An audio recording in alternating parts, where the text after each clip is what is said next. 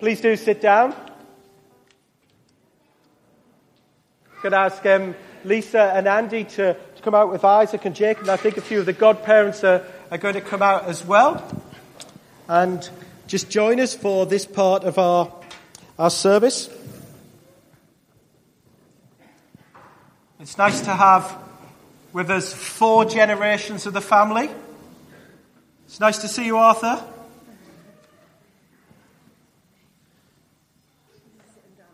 That's absolutely fine. Do you want to say something first? Yeah. Lisa's going to say something first. Okay.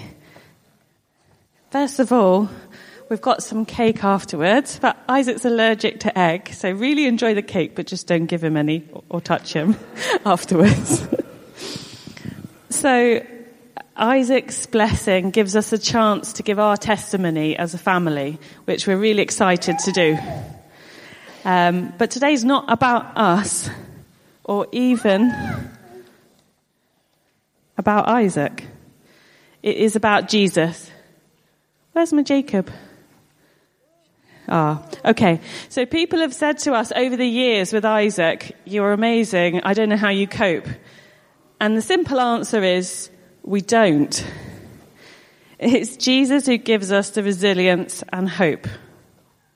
The same God who knows the beginning from the end. We don't.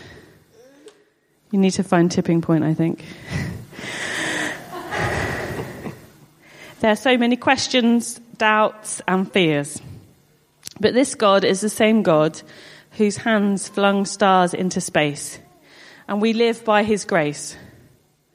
So what is grace? You've heard of it. You may even know somebody called it. But I want you to grasp it, what it really means. So think of your children or the closest person to your heart and feel now how you feel about them. The joy and the pride that you feel at their first tiny step. The nerves on their first day at school or university. It's a fierce love, a passionate love, a protective love. The love that makes you want to run onto the football pitch and scoop them up when they fall. The love that wants to kiss it all better when they're sick or crying. Take this love, the love that you feel, in the bottom of your stomach, and then multiply it by infinity, beyond measure, beyond your understanding. This is grace. God's grace means that nothing you have ever done or nothing you could ever do will lessen God's love for you. God's grace means that nothing you have ever done or you ever will do can make God love you more than he already does right now. We all wonder sometimes, does God hear my prayers? Is there anyone even out there? Will he answer any of my prayers? Well, Isaac is living proof that the answer is yes, yes, and yes. Many times it's looked like Isaac wouldn't survive. But your prayers for him and us have been answered over and over. So thank you. And please, please, we definitely still need your prayers every day. The future is uncertain for all of us, not least Isaac, and all transplant patients. We thank you, God, for his donor, who gave him a second chance at life, and your Son, who has given us all a second chance, a new life. Jacob has also written a paragraph or two about Isaac, and he's asked me to read it for him. For me, as a big brother, yes, it is tough with Isaac sometimes, but at the end of the day, there's always a goal, and no pun intended. That goal is for Isaac to have a good life. He cries sometimes, yes, and he has tantrums sometimes, yes, but all in all, he's a very happy person. Isaac is someone I look up to because he's got some great qualities, like when he's in the hospital bed. He doesn't just lie there and feel sorry for himself. He keeps his head up and he tries to fight the illness. The progress that he's made from when he was 6 months old and I was staying at my grand's house is immense. It was a difficult time, but my gran is the most positive person that I know, and she distracted me. She played football with me, and we drove around in Mum's car with the music turned up full blast. I remember when Isaac took his first steps, which wasn't easy after having a stroke. But now he's walking around and bolting around the house. He's just started nursery and he's really settling in well. His laugh brings joy to my soul, and I have to dedicate all of this to Jesus and to the amazing doctors that have kept my miracle little brother alive.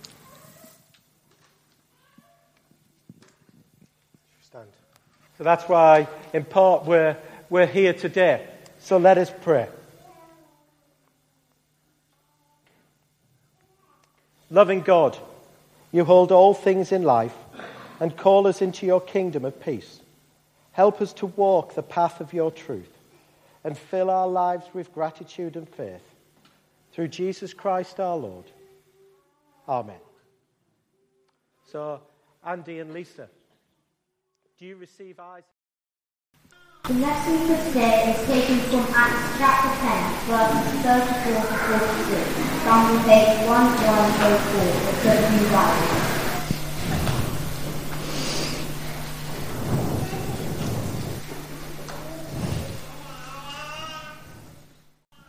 Then Peter began to speak.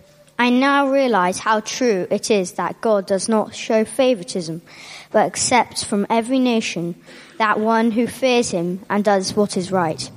You know the messages God sent to the people of Israel, announcing the good news of peace through Jesus Christ, who is Lord of all.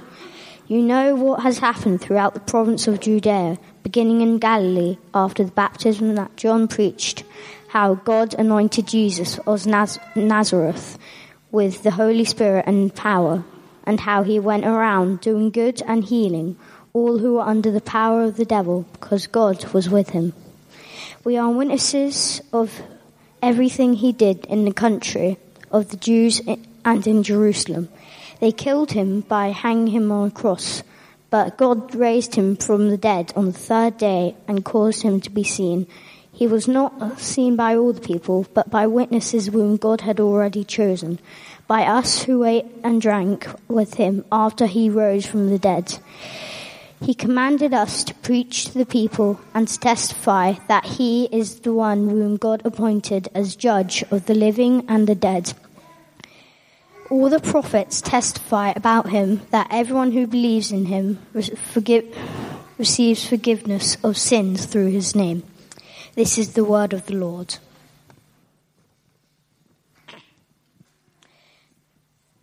The Holy Gospel is from St. Mark, chapter 16, verse 1 to 8, found on page 1024 of the Pew Bible.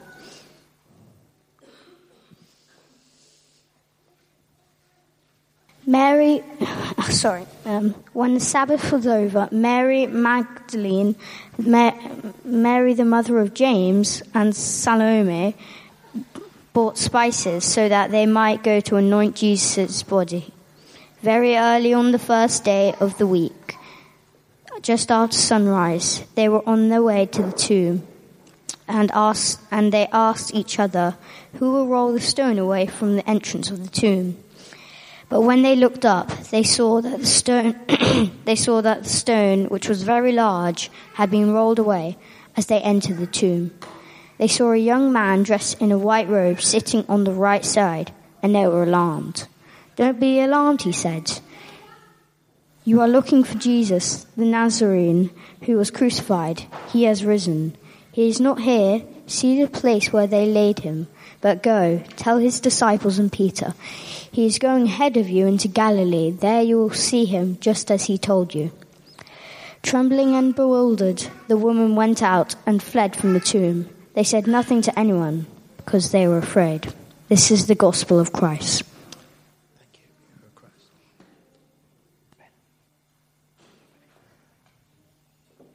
Shall we pray? So, dear Lord Jesus, help us to look and see the Easter story once more and speak into each one of our lives, we pray. In Jesus' name, amen. Why don't we stand up for a moment? Just to say, if you've got a baby or a toddler with you, and if you want to, there's some toys over to the right-hand side of me. Now, why don't we ask, you can sit back down. If the children want to come and join me at the front, you can. Because if you were here last Sunday, we made this wonderful Easter garden, didn't we?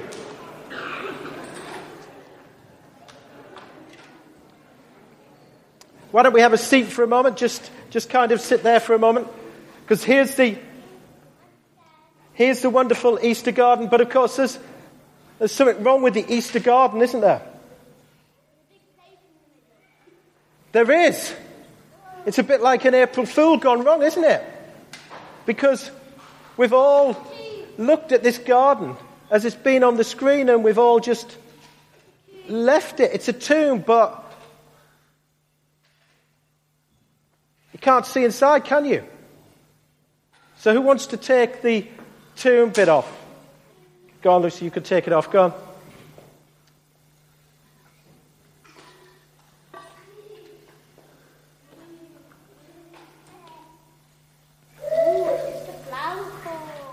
There we go. Do you know why the tomb was left open? Why do you think? The angel opened it, but do you know why he opened it? What do you think? That's a really good answer, but Jesus didn't need any help getting out. Why do you think he opened it? That's right. The tomb was opened so that we could see in and see the risen Jesus in our lives. So what I want us to think about this morning is I want us to think about the Easter story. And I want us to think about some words that Peter said when he said this to Cornelius, who was a Roman soldier, and his household. And he said this, he said, "You crucified Jesus, but God raised him up on the third day." And so I want us to think, first of all, about that statement. And I want us to think about what God can do in each one of our lives. Because if that is true, then I want to speak to you this morning about the power of the cross and the power of the resurrection. And that's why I'm wearing gloves. You may be wondering, why on earth are you wearing gloves? You see, because I'm going to be touching some powerful stuff this morning. So you mean that? Yeah, really, powerful stuff, basically, because I want to teach you something about the power of the cross and the power of the resurrection and how that can change each one of us. And sometimes the bad situations that we face at school and in life and with our friends sometimes, and also in the places where we might go to school or where we might live or where we might work. And I'll come back to you in a minute. And so what I want us to do first of all is I want us to think about this man here. You see, it's going to come up, his picture's going to come up on the screen now. You see, a week last Friday, this man woke up and he got out of bed and he had his breakfast and he said goodbye to his family thinking it was going to be a normal day. And it wasn't a normal day because he didn't come back to his family. Because he's a French policeman. And I'm sure lots of you have been to France. And I'm sure some of you might have even been to a supermarket that's the same kind of sort of like chain as the one that he went in. Because what he did was he exchanged, if you like, his life for a hostage. And he died there so that that hostage can live. It's a very powerful message of how one person gives their life for someone else. And of course, at the heart of the Easter story isn't necessarily how one man, Jesus, dies for one person. Although even if you or I had been the only person, Jesus would have still died. Wow. The story and the powerful story of the Easter story is how one man died for everyone. that Jesus, if you like, stretched out his arms and died. This is how much Jesus loves us.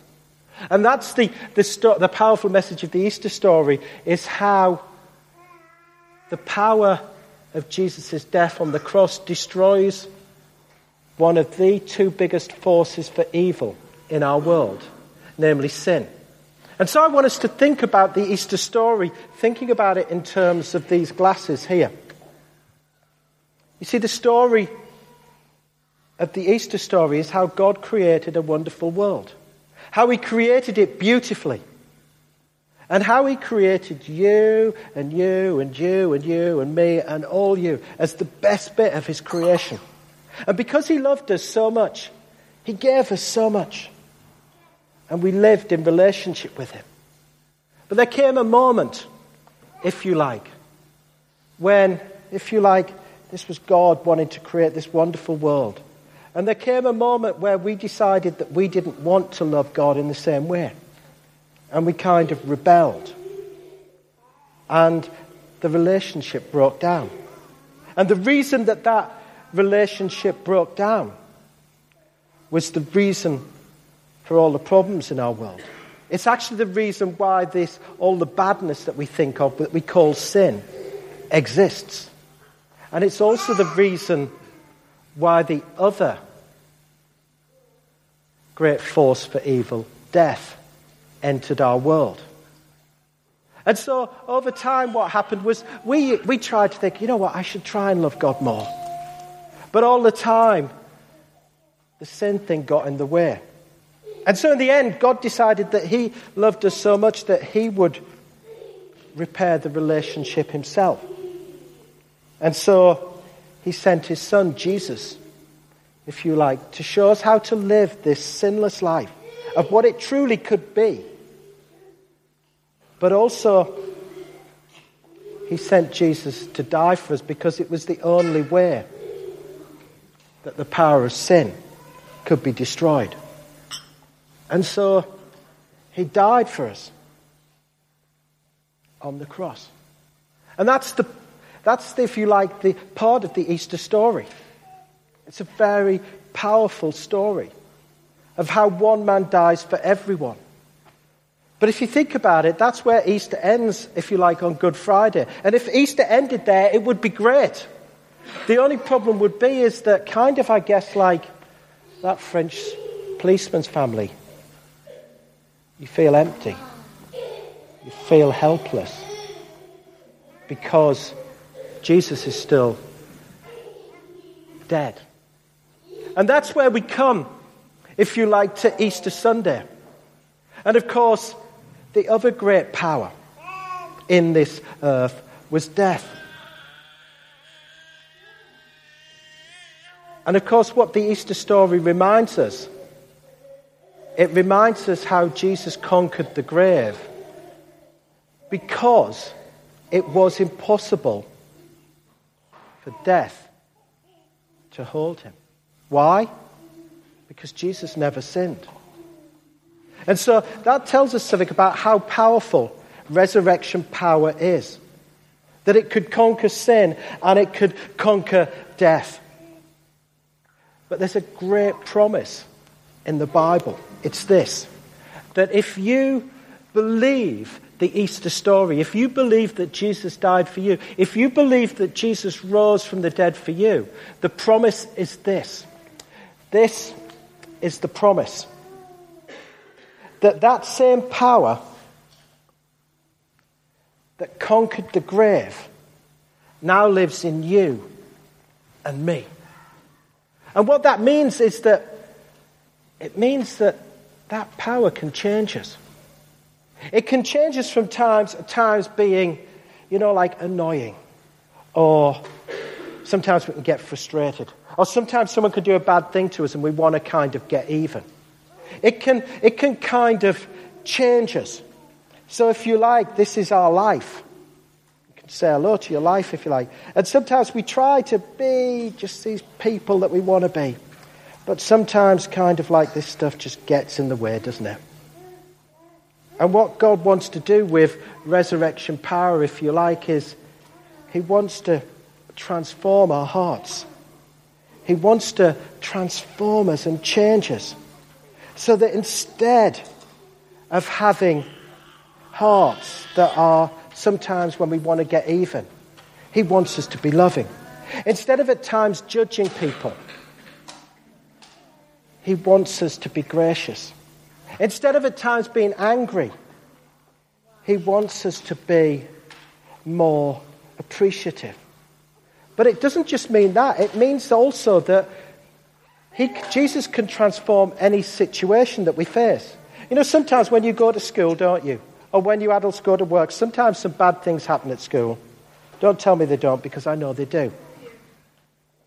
And you know, sometimes it can be that you can have a hope. You can have a dream. And sometimes that hope or that dream can get dashed. Or sometimes what can happen is you can face a really difficult situation and you can think there are just too many barriers or obstacles to overcome. And once more, we can kind of let it get us down. But the power of the resurrection reminds us of how God can just transform any situation. But of course, the thing about this resurrection power is this. It's not just for you, and it's not just for you, and it's not just for me, and it's not just for them. It's for everyone.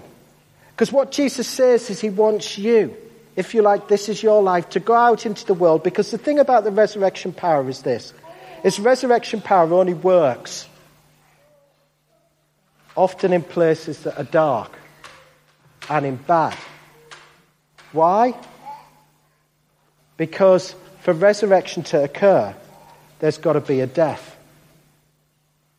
And so he wants you and me and all of us to go out and transform the places in which we live and work. And so I want us to think for a moment and just be quiet.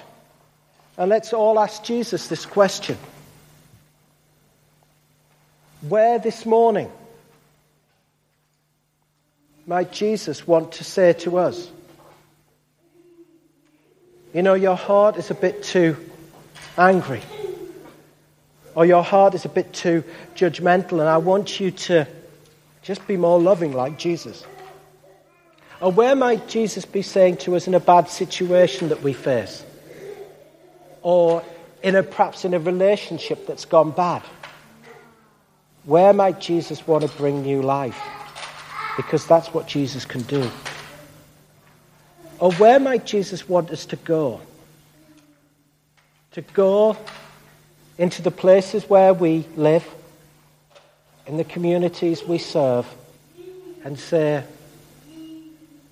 Jesus wants me to go and show his resurrection power to everyone. Let us pray.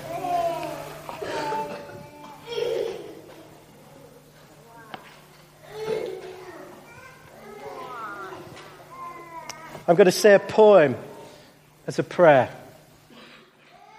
Resurrection is not only a future hope, it happens now, vibrant and inextinguishable. And small signs of resurrection are everywhere.